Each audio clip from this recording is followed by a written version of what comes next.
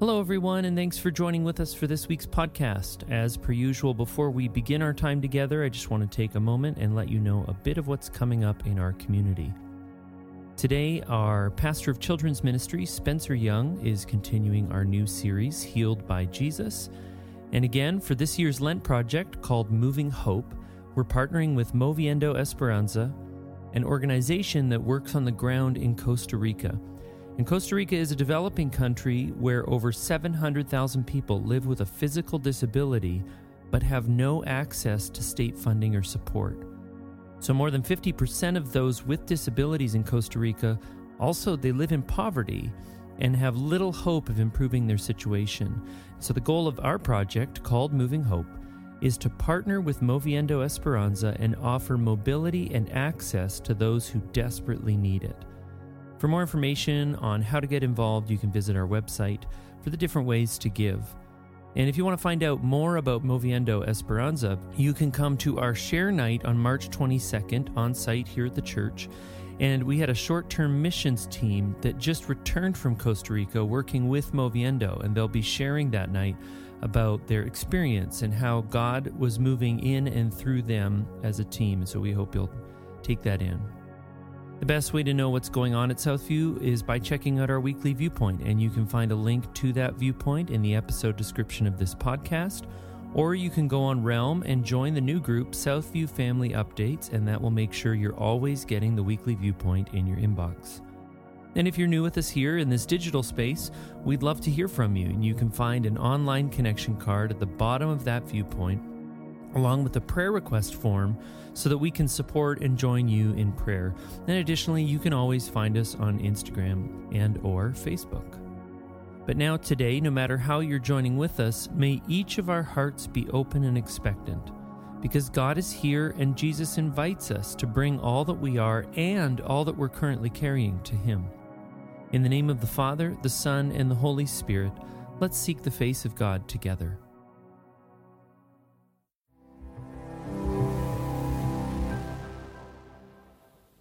Hello, everyone. Good evening. Glad that we can be here today. If we haven't met before, my name's Spencer. I'm on staff here. Glad that I get to be teaching and sharing today. Also glad that we have our grade school students in here as well, and glad that I get to be a part of that. And particularly, I'm glad that we got to do child dedications today, too. For two reasons. Number one, I love that we do our child dedications here in service. I think that's been our rhythm here for a long time. That isn't the case everywhere, and I'm really glad that we take part in that together as a church family. And selfishly, I'm glad that it happened today because we've started to develop a little theme the last couple weeks in this series where those that we're teaching showed pictures of really cute kids on the screen. Craig last week had his daughter when she was young on screen. The week before, Rick had his granddaughter on screen. And I don't have any kids, and I don't have any grandkids. So I was a little unsure what I was going to do. But this was way better than that, I think. And so thank you. Glad that we could be able to do that this weekend, and selfishly glad about that, too.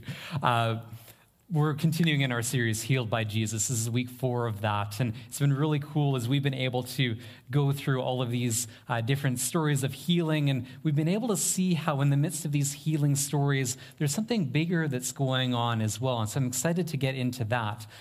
Parents, just one note as well, so I don't forget. If you want, it's out in the hall there, in Cardo Hall at the check-in desk. There's a little handout that your kids can work through. It has some stuff that ties in with our teaching, and it has a little handout too that talks about communion. We'll be taking part in communion at the end of service, and so if you wanted to read through and if you want your child to take part, it kind of unpacks a little bit of that as well. Just so you know, that's available there for you if you would like.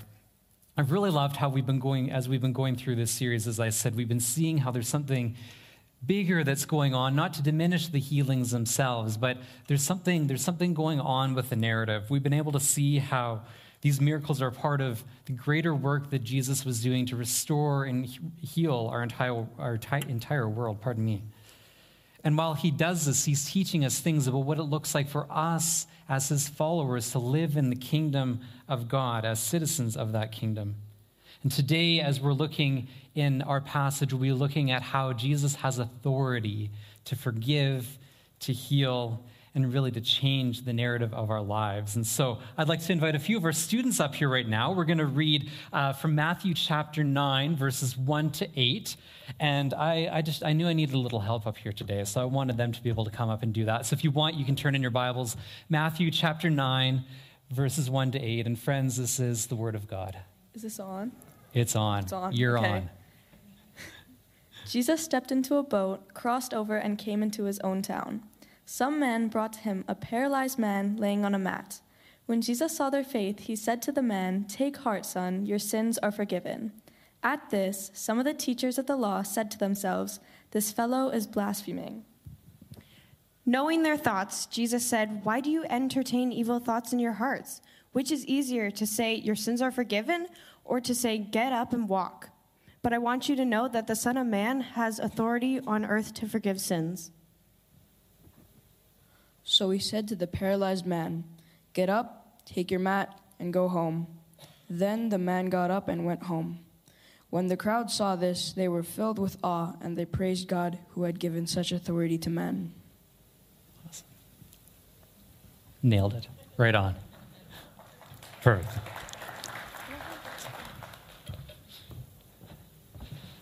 Awesome. Thanks, you guys. So, through the last few weeks, as we've been going through these stories, Jesus has really been centered around the Sea of Galilee. And I like maps. I think it's helpful to center ourselves. So I wanted us to see a little map here just to picture ourselves, kind of put us in the space there. So the big star there, the north part of the Sea of Galilee, is where our story takes place today. And in fact, that's also where the story was a couple weeks ago when Jesus healed the centurion's servant. Now, you can't see Jerusalem on there, but Jerusalem is south about 150 kilometers. Now, kids, if we can't measure that in our minds, if you've been to Red Deer, it's about how far away Red Deer is, give or take a little bit. So quite a ways away, and so we're up in kind of the northern reaches of Israel in this story here. And I wanted us to see another picture as well, again, just to kind of situate ourselves and have context. This is a picture near the site of Capernaum. Obviously, it's a modern-day picture. I don't know exactly where, but right around that area there. And I don't know, when I saw that picture, I was feeling a little jealous, because then I looked outside and I saw the snow and I was a little sad. And I know spring is literally right around the corner, but I wouldn't mind being there right now. Anyway, I'll stop. I can't look at that anymore. We need to carry on. But this gives us a bit of a picture of where we're at when we're at, just to help us as we're hearing the stories, we're thinking about this story and seeing what Jesus is up to. In this story, as we said, there's physical healing, but there's 4 other ways that we can see Jesus' healing work going on, ways that he is healing, that he's calling us to healing, that people can experience healing in their lives. That was real loud there. The first one, Jesus heals our identity. In this first century Jewish world, the Pharisees, we've heard of them. They were a popular group in the eyes of many people, and they had good intentions. They were trying to fight the corruption of the temple authorities, and so in their quest for purity, they had a lot of laws and rules that they wanted the people to follow, and one of those was based on an assumption that if someone was experiencing prolonged sickness or disability, it must have, according to them, been the result of some sort of sickness or, sin in their lives.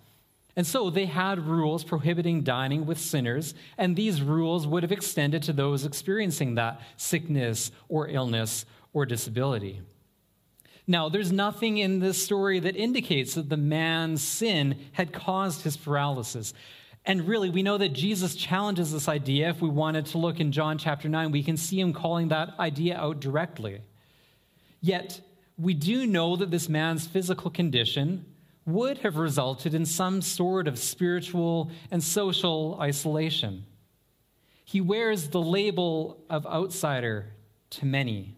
And yet, in the midst of that, he and those that were with him had faith that Jesus could change that narrative. And so they brought this man before him.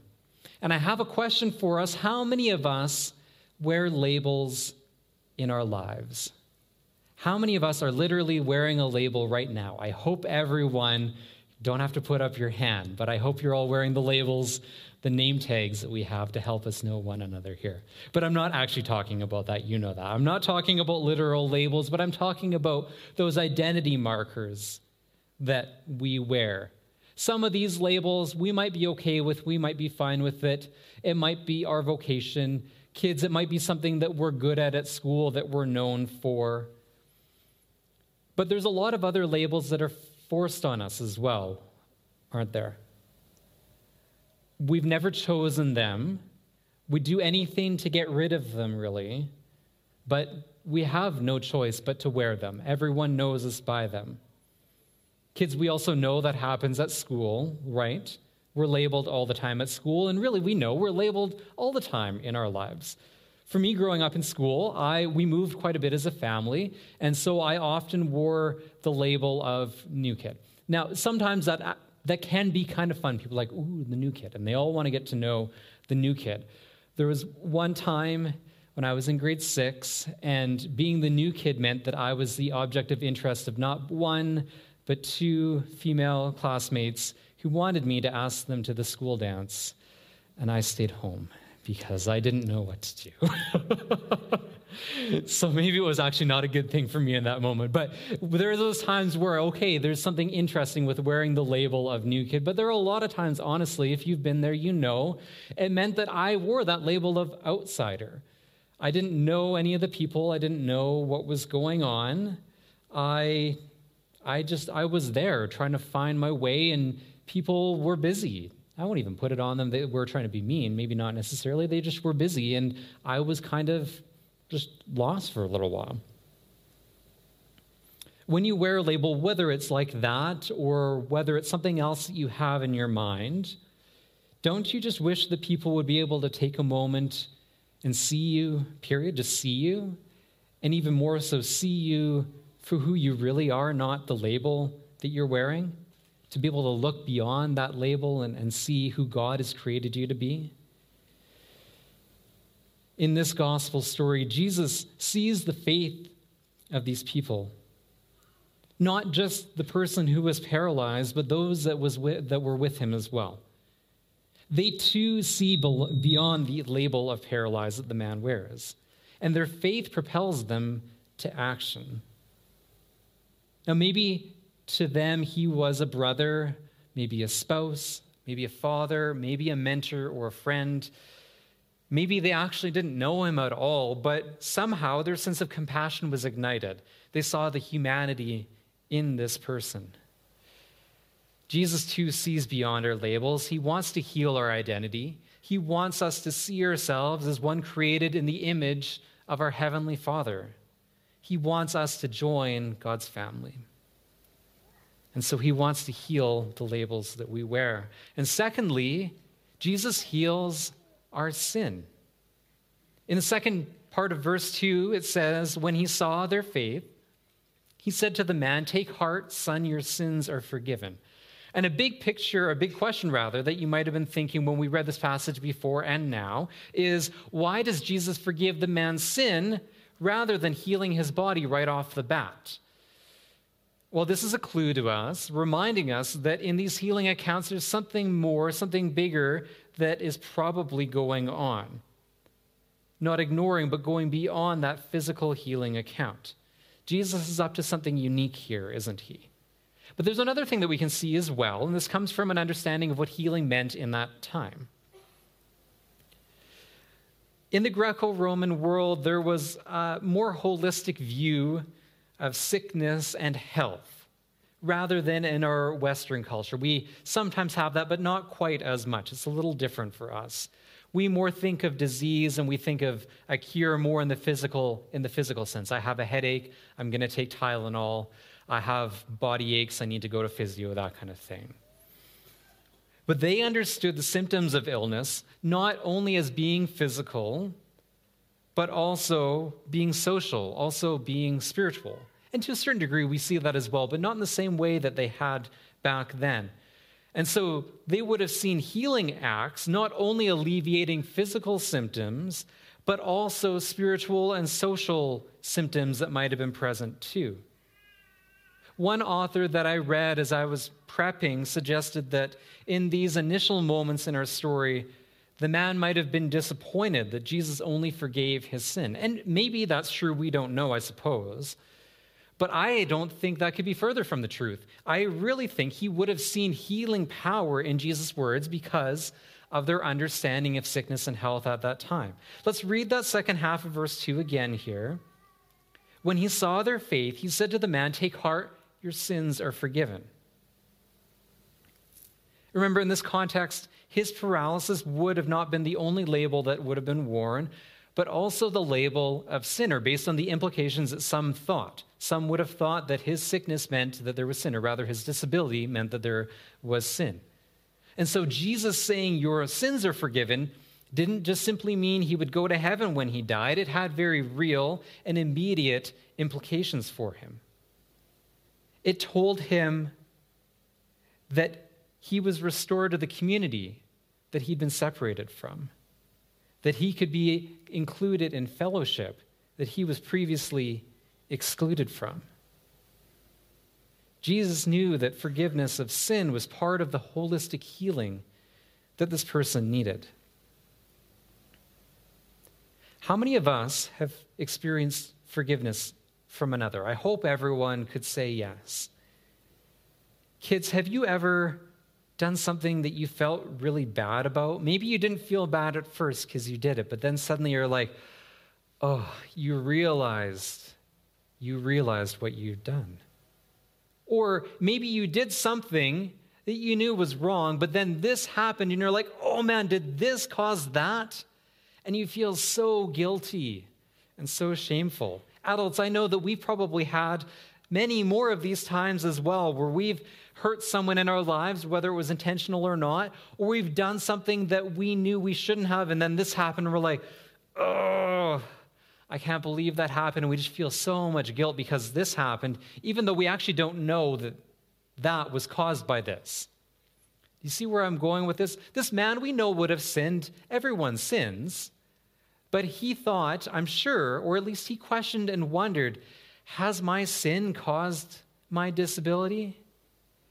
We know Jesus says no, and we know that in the midst of Jesus saying your sins are forgiven, that the guilt and shame that this man would have felt was removed. He knew he was still disabled. He still couldn't walk in that moment, but he no longer had the burden or guilt of that sin because he'd been forgiven by Jesus. Can we all think of those moments when we have done something wrong and we say to someone, I'm sorry, and they respond with, I forgive you? Sometimes, again, it just happens in a quick moment and okay, that's good. But sometimes when we feel the weight of that and we're given forgiveness, we just know how powerful that can be, don't we? This would have been a powerful moment like that when forgiveness was extended, and it's one that catches the attention of the nearby scribes. And that gets us to our third point. Jesus wants to heal our evil thoughts. Again, verse 3 says this, at this, some of the teachers of the law said to themselves, this fellow is blaspheming. It's interesting that really this is actually the first recorded instance in Matthew of there being opposition to Jesus by the teachers of the law, many of whom would have been Pharisees. Not exclusively, but many of them would have been Pharisees as well. Now, they probably had heard of what Jesus was doing already, some healings, some teachings. They might have found what he was doing intriguing. They might have found it concerning. But his proclaiming forgiveness of sin, that's different. That contradicted everything they thought they knew about how God forgave sin and really how God interacted with them as a people. Practically speaking, forgiveness of sin to them needed some sort of atonement made through sacrifice. We know that to be true, but they didn't see that atonement happening there. But even more so, for Jesus to speak on God's behalf there was downright offensive to these religious teachers. Indeed, it says blasphemous. When verse 4 says Jesus knew their thoughts, though, let's not take from this that Jesus was a mind reader. That's not the way it was. Rather, it means that Jesus understood or perceived their heart posture there. This was more than the scribes not understanding who Jesus was, because Jesus doesn't just recognize ignorance here, but he recognizes evil in their hearts. Because of their status as ones highly trained in understanding and interpreting the Torah, the first 5 books of the Bible, Jesus was also a threat to their sense of power. See, they'd confused God's kingdom vision with their own vision of what the kingdom should look like. They thought they knew what was right and wrong, who was in and out, and Jesus was messing all of that up right here.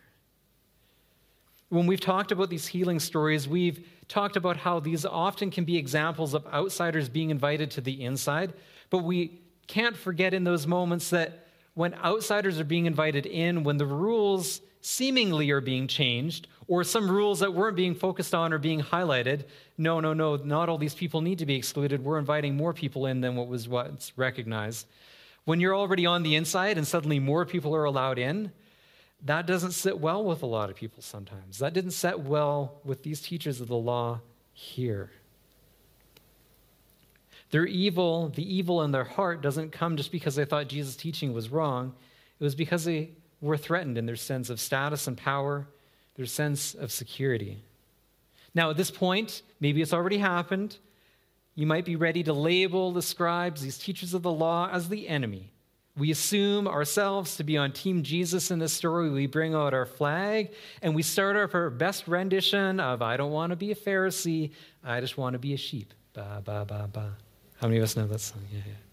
But let's not do that. Let's hold up for a moment. First, not all the Pharisees were bad. We can think of Nicodemus in the Gospels. We can think of Gamaliel in Acts. We can think of even Paul, who continues to identify himself as a Pharisee, even after his Damascus encounter with Jesus. There was evil in the hearts of these teachers here. Let's think of these teachers particularly. But we know that Jesus wants to heal them as well. He wants to heal their hearts as well, even though it might not happen in this particular story here. And besides, even though we might not want to be a Pharisee, we sure do act like these scribes sometimes, don't we?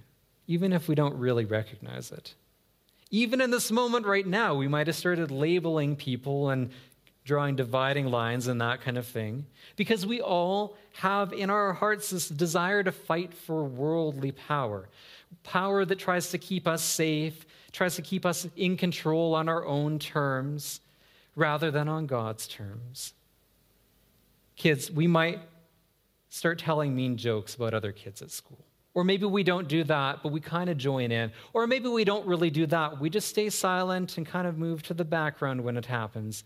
But any of those postures, really, it's a bit of a power move because we're trying to keep ourselves safe in this. We don't want to stand out in that moment, right? I've been there too. I can think of one example right now that doesn't need to, but I just gripped. I'm like, oh man, this is wrong, but I don't want to do anything because I don't want to be the victim again in this moment too, right? We've been there.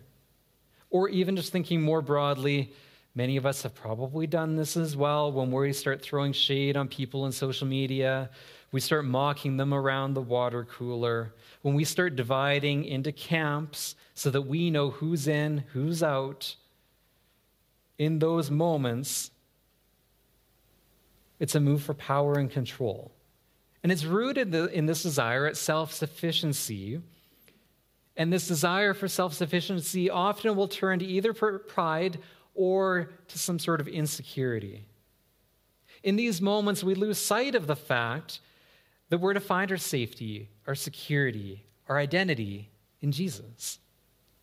We're to follow his vision of the kingdom of God, not our own. Now, I said already, we don't see Jesus healing the evil in the hearts of these scribes in this story because he won't force healing on people that don't want it. But I want us to know, friends, that Jesus does want to heal the evil in our hearts today even, if there's things that might be coming to mind. And really, this points us to our fourth point as we continue forward in this story. Jesus is healing the world. And in the midst of all of this going on, there's evil thoughts in the scribes' hearts. There's this man that's been healed of sin and yet still is paralyzed. There's grumblings of blasphemy going on. There's people watching what's going to happen next. In the midst of this, Jesus makes a statement that wouldn't have been lost on those present, even though we don't pick it up necessarily right off the bat, as he refers to himself as the Son of Man in verse 6. Now, the Jews would have known their scriptures well, and they knew that their scriptures promised a new age where salvation would come to the nations through Israel. They knew that there was a promised Messiah that would be in the line of David. And kids, if you're still with me here, we know that we learned about that last week in our grade school session there. But for some Jewish groups, they also took the idea of the Messiah and they merged it with this figure, the divine Son of Man that's portrayed in Daniel 7. And let's read Daniel 7 here together, verses 13 to 14. It says, "In my vision at night I looked, and there before me was one like a son of man, coming with the clouds of heaven. He approached the Ancient of Days and was led into his presence. He was given authority, glory, and sovereign power. All nations and peoples of every language worshipped him. His dominion is an everlasting dominion that will not pass away, and his kingdom is one that will never be destroyed." When Jesus refers to himself as the Son of Man here, Daniel 7 would have come to mind for many of those present. And this whole healing account really leads up to this moment where Jesus makes a statement that he was fulfilling all the prophetic hopes and expectations of the Jewish people. He was beginning to reveal himself as God incarnate, bringing healing not just to Israel, but to the whole world. And in the midst of that profound statement, to show his authority in a tangible way, Jesus heals the man of his paralysis.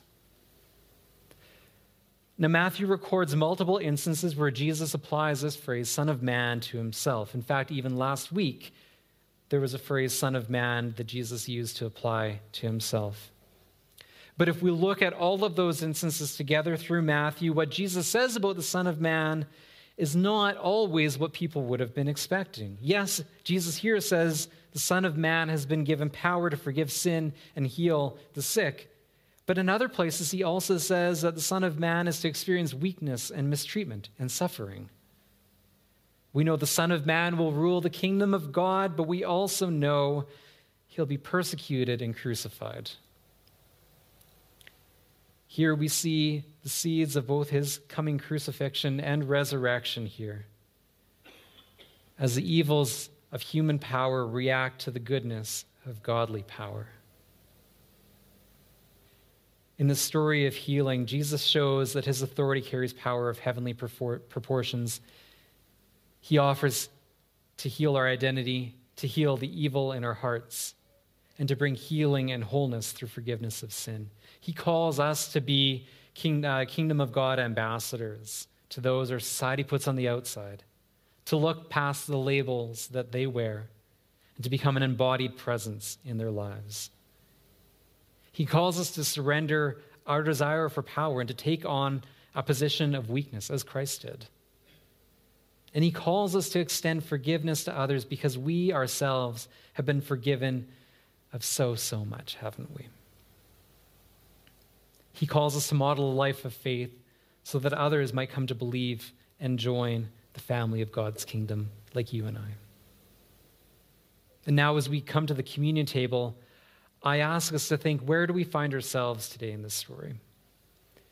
Who do we identify with most? Are we like the paralyzed man, perhaps feeling separated, isolated, and in need of God's healing touch? Are we like those that brought the man forward, acting in active faith? Or are we the reverse? Are we actually struggling to have faith right now, maybe? Are we like the scribes, confusing God's vision of the kingdom with our own? Are we like the crowds, in awe of Christ's power on display? Are we considering right now if Jesus is one worth following? I'll pause just for a few seconds here, just to allow the Spirit to speak to us and see, for us to ask if the Spirit is prompting us in some way.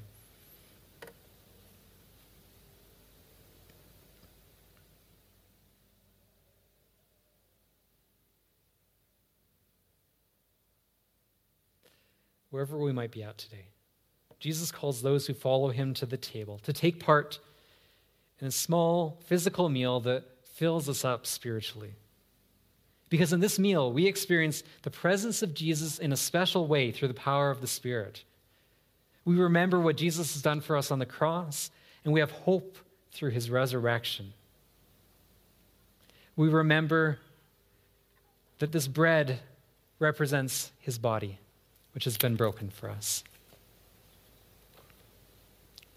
And we remember that the cup represents his blood, which has been shed for us. And I can hear already right now, you can get your communion cup out, and first let's peel back that top layer and grab the wafer that's there. And just hold on to it for a moment.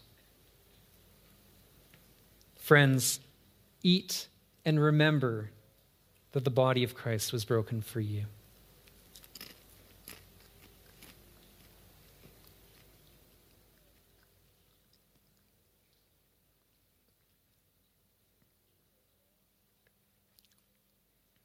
Now you can peel back that second layer so you have access to the cup, and we'll just wait a moment.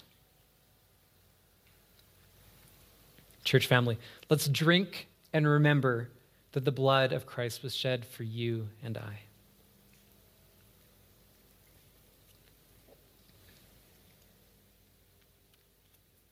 Let's pray. Father, we thank you for your love and goodness in our lives. We thank you for the ways that you're restoring our identity, healing us from sin and bringing hope into the dark places of our lives. And yet we all know that sin continues to pull us towards unhealthy moves of being self-sufficient, to trying to follow what we think is right, rather than following what you call us to. Help us to seek your strength in our weaknesses and your power in our imperfection. Heal us, King Jesus. And it's in the name of Jesus that we pray. Amen. Amen, church. Now, one last announcement before I give our benediction. We do have the newcomers lunch tomorrow. If you haven't registered yet, that's okay. It's no cost, but just we want people to register ahead of time just so we have some numbers and can make sure we have enough food on the table for us. Now, as you go, remember the authority that Jesus has to forgive, to heal, and to change the narrative of our lives. Remember to be emboldened as well, to share the good news in all that you say and you do. In the name of the Father, Son, and Holy Spirit. Amen. Thanks, everyone. Go in peace.